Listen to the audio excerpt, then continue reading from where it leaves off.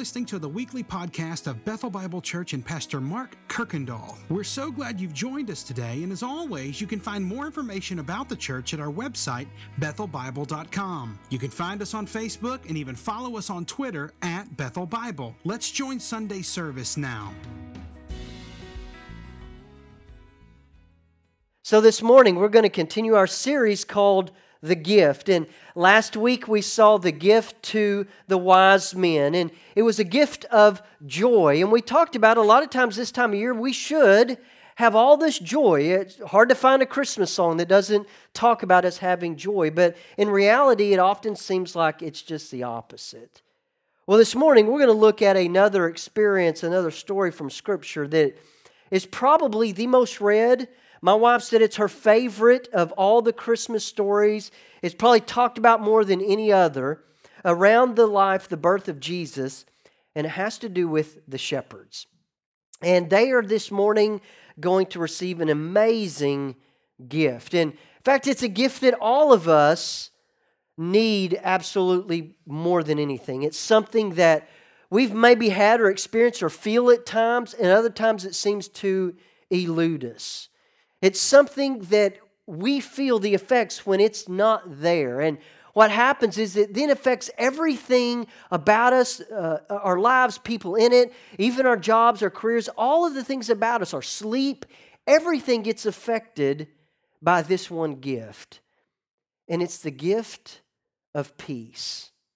Now, when we think about this, I think oftentimes we think about, like, we might say countries that are warring against each other, and there's this need for peace. Or, you know, those rare moments where you're maybe fighting with your spouse, or maybe it's a sibling, people at work, or friends, or whoever it might be. You feel that need, that there's no peace here, and we need that. But I think oftentimes when we think about peace, we often mean the absence of troubles or conflict. That when there's peace, there is no trouble, there is no conflict. When we think about it, it might be this way, and this is where I have been all week. It's not really with anyone else, but it seems like there has been this complete unrest just even within me. Whether it's anxiety and not being able to sleep, or fears, or those sort of things, or even within yourself, all these lies and different things that are battling in our minds, and it seems like at times that we are not even at peace within ourselves. And so I think oftentimes that's how we view it. It's a peace is this thing that happens when there is no conflict or no strife or no trouble. But the biblical aspect of peace, it does not just focus on the absence of those things. That is part of it. But the biblical concept of peace also says that there is a peace even in the midst of all of those things, of troubles and trials and strife. In fact, it's promised that you will have trouble, but that there's still this peace that can happen. In fact, when you read through the New Testament, you'll see peace in two major ways. It will talk about our peace and our need to have that with our Creator. And without that, nothing else in your life matters. And nothing else will work out. You will always be at odds within yourself and other people if you don't have peace with your Creator.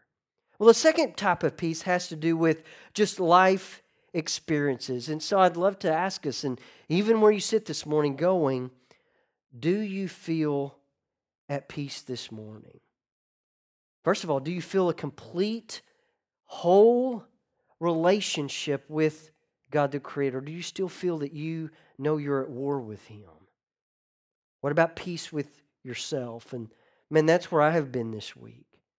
What about those around you? Maybe even with your children or your spouses or even with your own families. That are you at peace? So the big overarching question this morning is, do you need, and I love the scripture word, it says shalom. Do you need shalom this morning? So this morning we're going to see that peace, it's this way. You can go out and you can search for it. You can try to earn it. You can try to pay for it. You can buy some self-help book and read through the steps and do every one of them, and nothing will bring you peace. You can't grow it. You can't manufacture it. You can't go and earn it. But it is a gift that you receive and then you open it. So let's see it this morning, this gift of peace. It's found in Luke chapter 2, the classic of all passages are around the birth of Jesus. And this is the gift of the shepherds. And if you like to take notes, here's how I like to break down this passage. It's in 5 kind of major sections. We're going to see what I like to call the light breaks the darkness.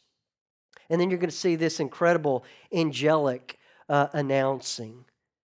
Then you're going to see it's one of the most remarkable things about this passage is heaven is going to respond to what this angel just said. Then the promise, it's going to be fulfilled in verses 15 to 17.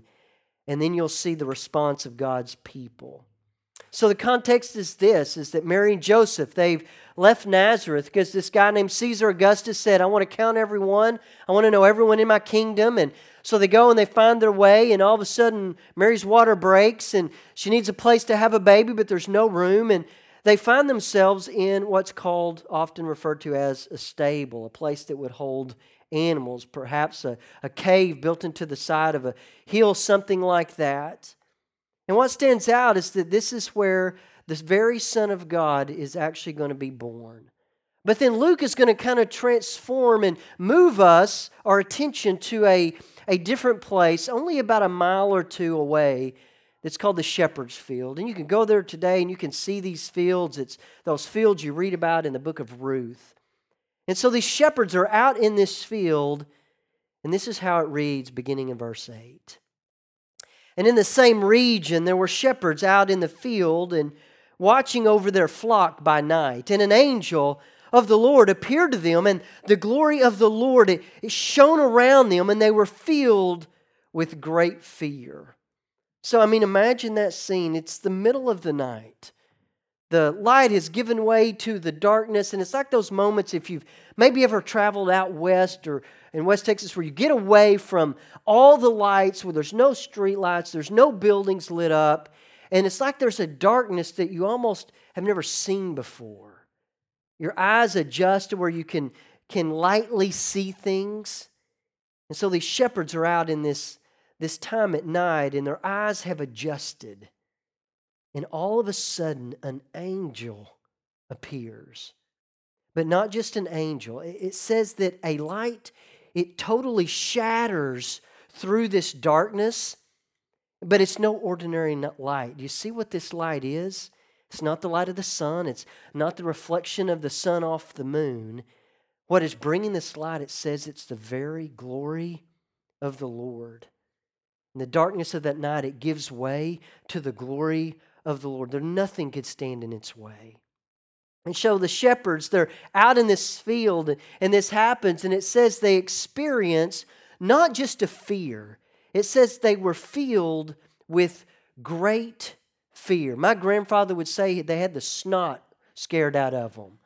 Didn't quite ever understand that, but that was always what he said. But they were overcome. They were terrified of what was happening. Because listen, they did not have a category for what was happening in front of them. No way to explain what they were seeing. And then all of a sudden, this angel is going to make an angelic announcement in verse 10. And the angel said to them, "Fear not." So the first thing this angel wants to do, wants them to calm down. He wants to release their fear. And then he says, "Behold, I'm going to bring you good news of great joy." This news, it is going to be so great. It is going to produce not just a joy, it says a great joy. A joy that is much greater than any fear they could have. And notice who it's for. I bring you great news with great joy, and it is for all the people.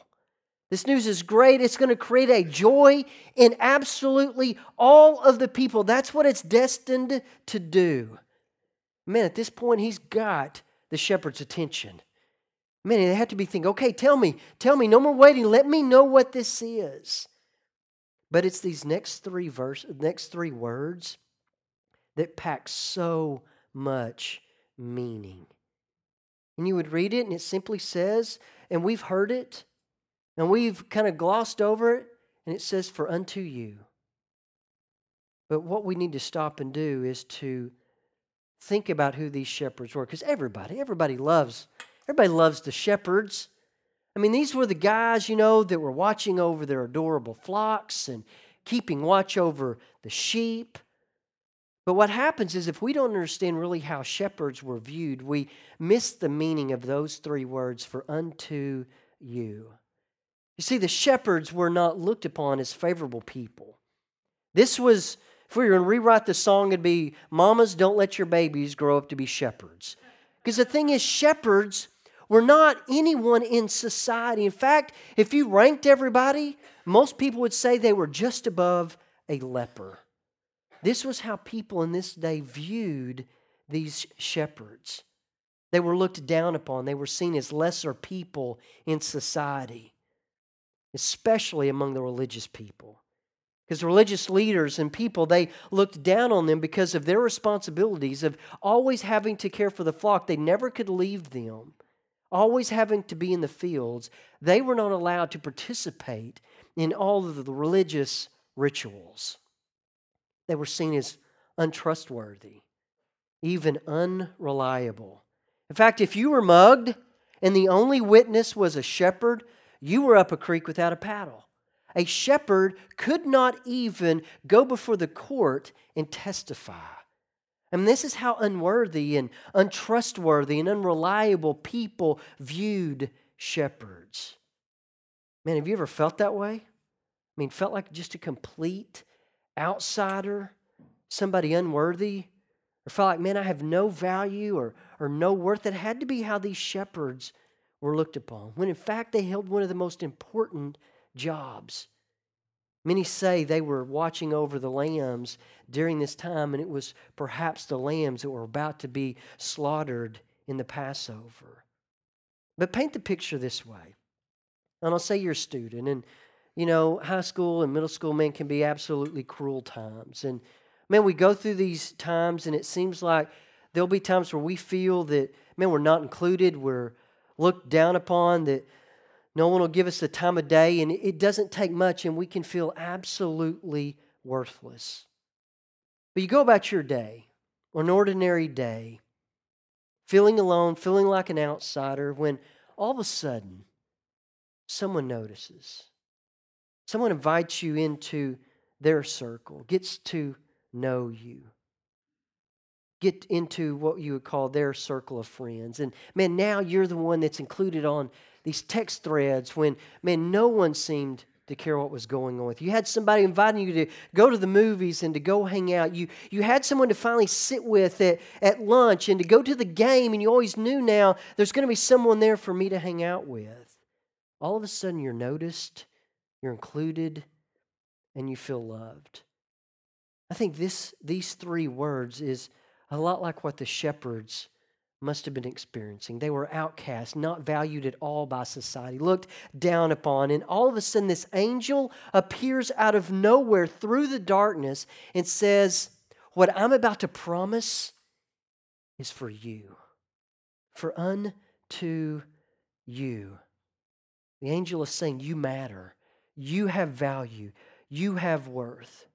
Because in reality, they did not hold a high or even a respectable place of society, but they held a special place in God's heart. And notice the promise or the announcement. It says, unto you is born this very day in the city of David a Savior who is Christ the Lord. So it gives them the place, the city of David, the one place we know that the king is going to come from. But underline, notice the three identifiers that Luke gives to this young baby. It's three words, and each one of them carries a different meaning. And Luke does this on purpose. First of all, he says he is a Savior. In fact, when the angel came to Joseph in Matthew 1, he tells him this, that you shall call his name Jesus, and he shall save his people from their sins. Meaning, if you've ever sinned against God, you need this baby to come as a Savior. In fact, only God can forgive sins against him, so that's why he sends his eternal Son into the world, because he is God, and he sends him as a Savior, because he knows that's a need. But then it says Christ. So this word, it's Christos, and it means anointed one. It's the word that we get Messiah from. He's saying that this baby that is called Jesus is this long predicted, long awaited, the one that will be above every other leader. He's the final king, he's the final prophet, and he is the final priest, all wrapped up in one. He's saying all of God's promises, they find their yes in this one. He is the promised Messiah. And then he says ruler or Lord. It means the sovereign one, the mighty God. We would say the everlasting Father, meaning he's the one that rules over all the universe. So he sends the one that can save. He sends the one that is the anointed, the promised one. And he sends the one that will reign eternally. But you're thinking it's just a baby, so where must he be found? And they get some details, but then at times not very much, because look at verse 12. They said, this is your sign. You're going to find a baby wrapped in swaddling clothes, and that's nothing spectacular. Most babies would be wrapped in this. But he says you'll find him lying in a manger. So what's amazing is who this child is and where he is, because you would not expect to find the Savior, the Christ, the Lord, the Messiah in an animal's room. You would expect a palace or a place of honor. But this ruler and this king, he comes from the humblest of beginnings. In fact, Jesus' life contains these strange and these unusual bookends where he's born in a stable and he's going to die among robbers. So that's the promise, and that's the announcement, and that's the sign they receive. But it's this next scene, to me, is just breathtaking. So when the angel makes this promise and this announcement to these lowly shepherds, notice the response from heaven. In verse 13, it says, and suddenly there was an angel, with the angel, a multitude of heavenly hosts praising God and saying, glory to God in the highest, and on earth peace among those with whom he is pleased. So all of a sudden, behind this single lone angel, an army of angels appears. Not just a few, not 10, not 100, not 1,000, too many to count. It says a multitude comes praising the Lord, and with one voice saying, glory to God in the highest, and on earth peace among those with whom he is pleased. And as we sang this morning, it's the angels roaring this behind the one. So I want you to notice the contrast. One single angel delivers the announcement, but it takes an army of angels to respond to it. And they are shouting yet another promise. Peace is offered to those with whom God is pleased. But if we're not careful, that verse can be very misleading. So we all want peace. We'd all want that. So what do we have to do? Well, let's go and please God. But no matter how hard you try, no matter what you do, it will never be enough. The angels are not saying that peace is possible if you go and live a life and you do it in a way that then pleases God. Now, we should all want to do that. We should all want to please the Lord with our lives. But that's not what creates peace. They are saying when God's goodwill or his favor, when it rests upon you, you will have peace. So what do we do to make God's favor rest upon us? How do we experience this peace that's happening? Well, you're going to have to wait. We'll look at it in just a moment. But what I want us to see here is that this great news is so amazing. In fact, this great news, we would say, is the best news that the world has ever seen. And one angel says it, but it's then followed by an entire army of angels to respond to it. And that's how heaven responds. So let's look at the promise being fulfilled.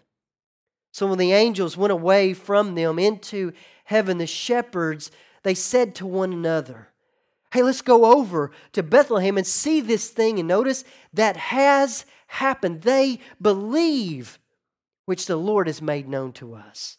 And they went with haste. They went quickly. And they found Mary and Joseph and the baby lying in a manger. And when they saw it, they made known the sayings that had been told them concerning this child. As soon as this angel leaves and the multitude follows with him, they turn to each other, and they're probably a mile or two from Bethlehem, and I believe they took off running, leaping over anything in their way, going stable to stable, searching stall after stall. I believe people had to look at them like they were ransacking the town and trying to steal everything there. But all of a sudden, they turned the corner, they rounded the stable, and in this enclosure, wide-eyed and out of breath, they see this young baby wrapped in swaddling clothes and lying in an animal's trough. Their eyes see exactly what they were promised. And notice what they do. When this happened, they began telling everyone what had been told to them. And so here's what you're seeing. These social outcasts, people seen as having no worth and no value, people that many did not trust, they were the very first messengers to proclaim the arrival of the Messiah. The shepherds were the very first evangelists of the Christian church. And although their testimony would never be allowed in court, they were valued and used by God. That God trusted them with the very first proclamation that the Savior had been born. But I go, why shepherds? Of all the people, why shepherds? Why were they the ones to get the announcement that the Christ is here, the greatest announcement the world has ever heard? And I believe it is because Jesus is the shepherd. That He's coming to tend His flock, to lead, protect, to lay down His life for His sheep. That He wants you to lie down in green pastures. He wants to lead you beside still waters. He wants to restore your soul and lead you in the path of righteousness. And the shepherds were the first to get to proclaim the arrival of the greatest shepherd. And so notice the final scene, the response of God's people. And all who heard it, they wondered at what the shepherds had told them. They marveled at this. And in verse 19, and there's his mother. And Mary, she treasured up all these things, pondering them in her heart. She thought about them. She lingered over them. I believe she reflected on the greatest of the moments the world has ever seen. And I believe she had to be thinking of all the women in Israel. And I get to be this blessed one's mother. And the shepherds, they returned and noticed what they're doing, glorifying and praising God for all that they heard and had seen as it had been told.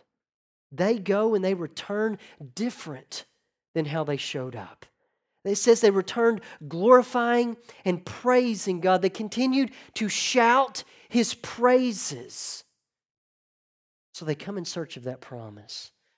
They wanted to go see, hey, let's go see this thing that's been promised to us. And they walk away, I believe, with their faith confirmed and deepened. And these shepherds, they went to Bethlehem.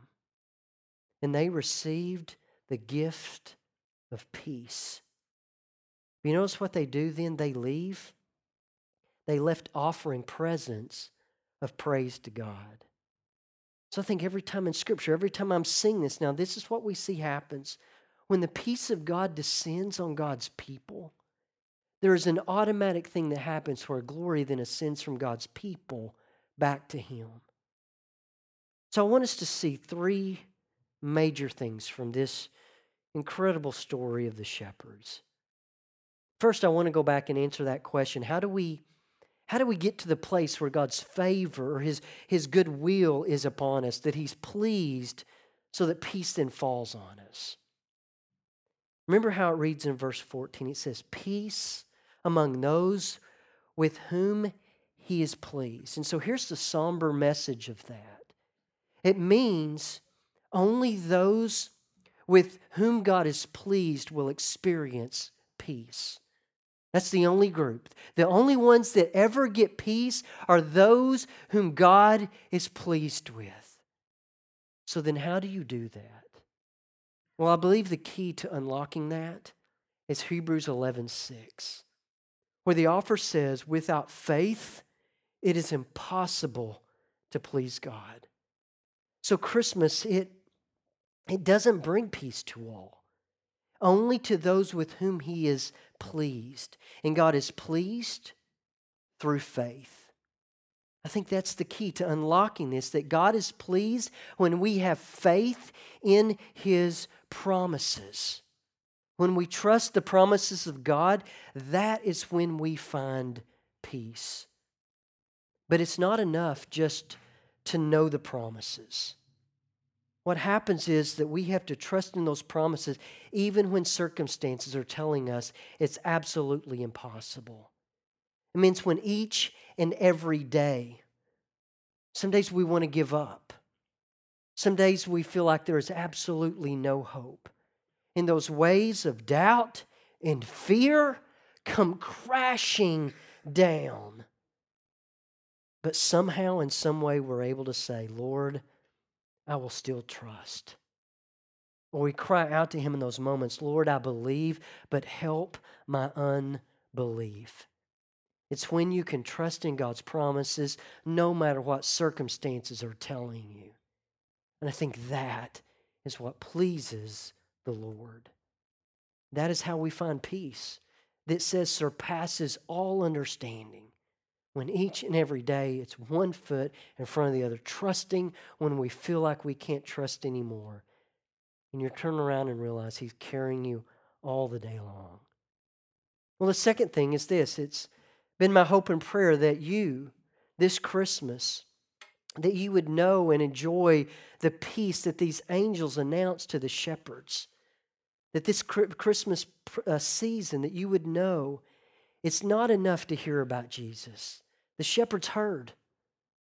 It's even not enough to go and to peek into the manger and say, oh, man, how sweet that is. And man, doesn't that just make you feel all warm inside? Man, what a lovely scene. Look at Him with His mother. The truth is that even if Christ was born in Bethlehem 1,000 times, but not born within you, you are eternally lost. That Christ that was born into the world must be born into your heart. And that's the truth, that even though God's offer of peace goes out to all, only those who receive Christ and trust in Him as Savior and Messiah or Lord will experience the peace that He can bring. God's peace in Christ is offered to everyone. Even to you this morning, that do you know you have absolute peace, that you are no longer at war with your Creator? If not, man, we would say, would you please? We would plead with you to welcome the peacemaker into your life, into your heart this morning. That you would receive Jesus and ask Him to give you the faith to believe and to trust in Him alone for peace. But here's the third and final thing. When God chose that announcement of the birth of Jesus to the shepherds, He didn't choose the rich and the famous. He didn't choose the powerful leaders of the day. Instead, He chose those shepherds. The shepherds were the very first to hear the message. And then they were the very first to go and tell. Even though they didn't hold a high or respectable place in society, they held a very special place in the heart of God. They are often seen as social outcast or someone unworthy or someone of no value. But God used them to announce that salvation had arrived. So I want you to know that you are loved and you are valued, even if it seems like no one else, by God. And I hope that you believe that He has a unique purpose for you and He wants to use you just like He did the shepherds. And I think that's what is so unique around here. Because I know we don't have a typical church building. We don't have stained glass, if you haven't noticed. We don't even have a steeple. But it's the people of this place. Watching week after week, life groups go out and to serve their community. Sitting with a family yesterday, getting ready to say goodbye to a father and a grandfather. And person after person show up. I couldn't hardly carry on a conversation because of her phone with text and phone calls. And that is people using His people to love others. And that's what makes this place unique, because it's a group of people that love the Lord, that are imperfect and flawed in so many ways, but they want to love the Lord and they want to love others. So this week, I hope you'll think about the shepherds. Think about those that didn't hold a high place in society, but they had a very special place in the heart of the Lord. Think about that peace that descended down from heaven, and then how the glory ascended from them back to Him. Thanks again for listening to the podcast today. We hope that you were blessed and encouraged. And if you have any questions or comments, we want you to let us know. Simply send your thoughts to questions@bethelbible.com. Thanks for spending time with us, and be sure to join us next week on the Bethel Bible Podcast.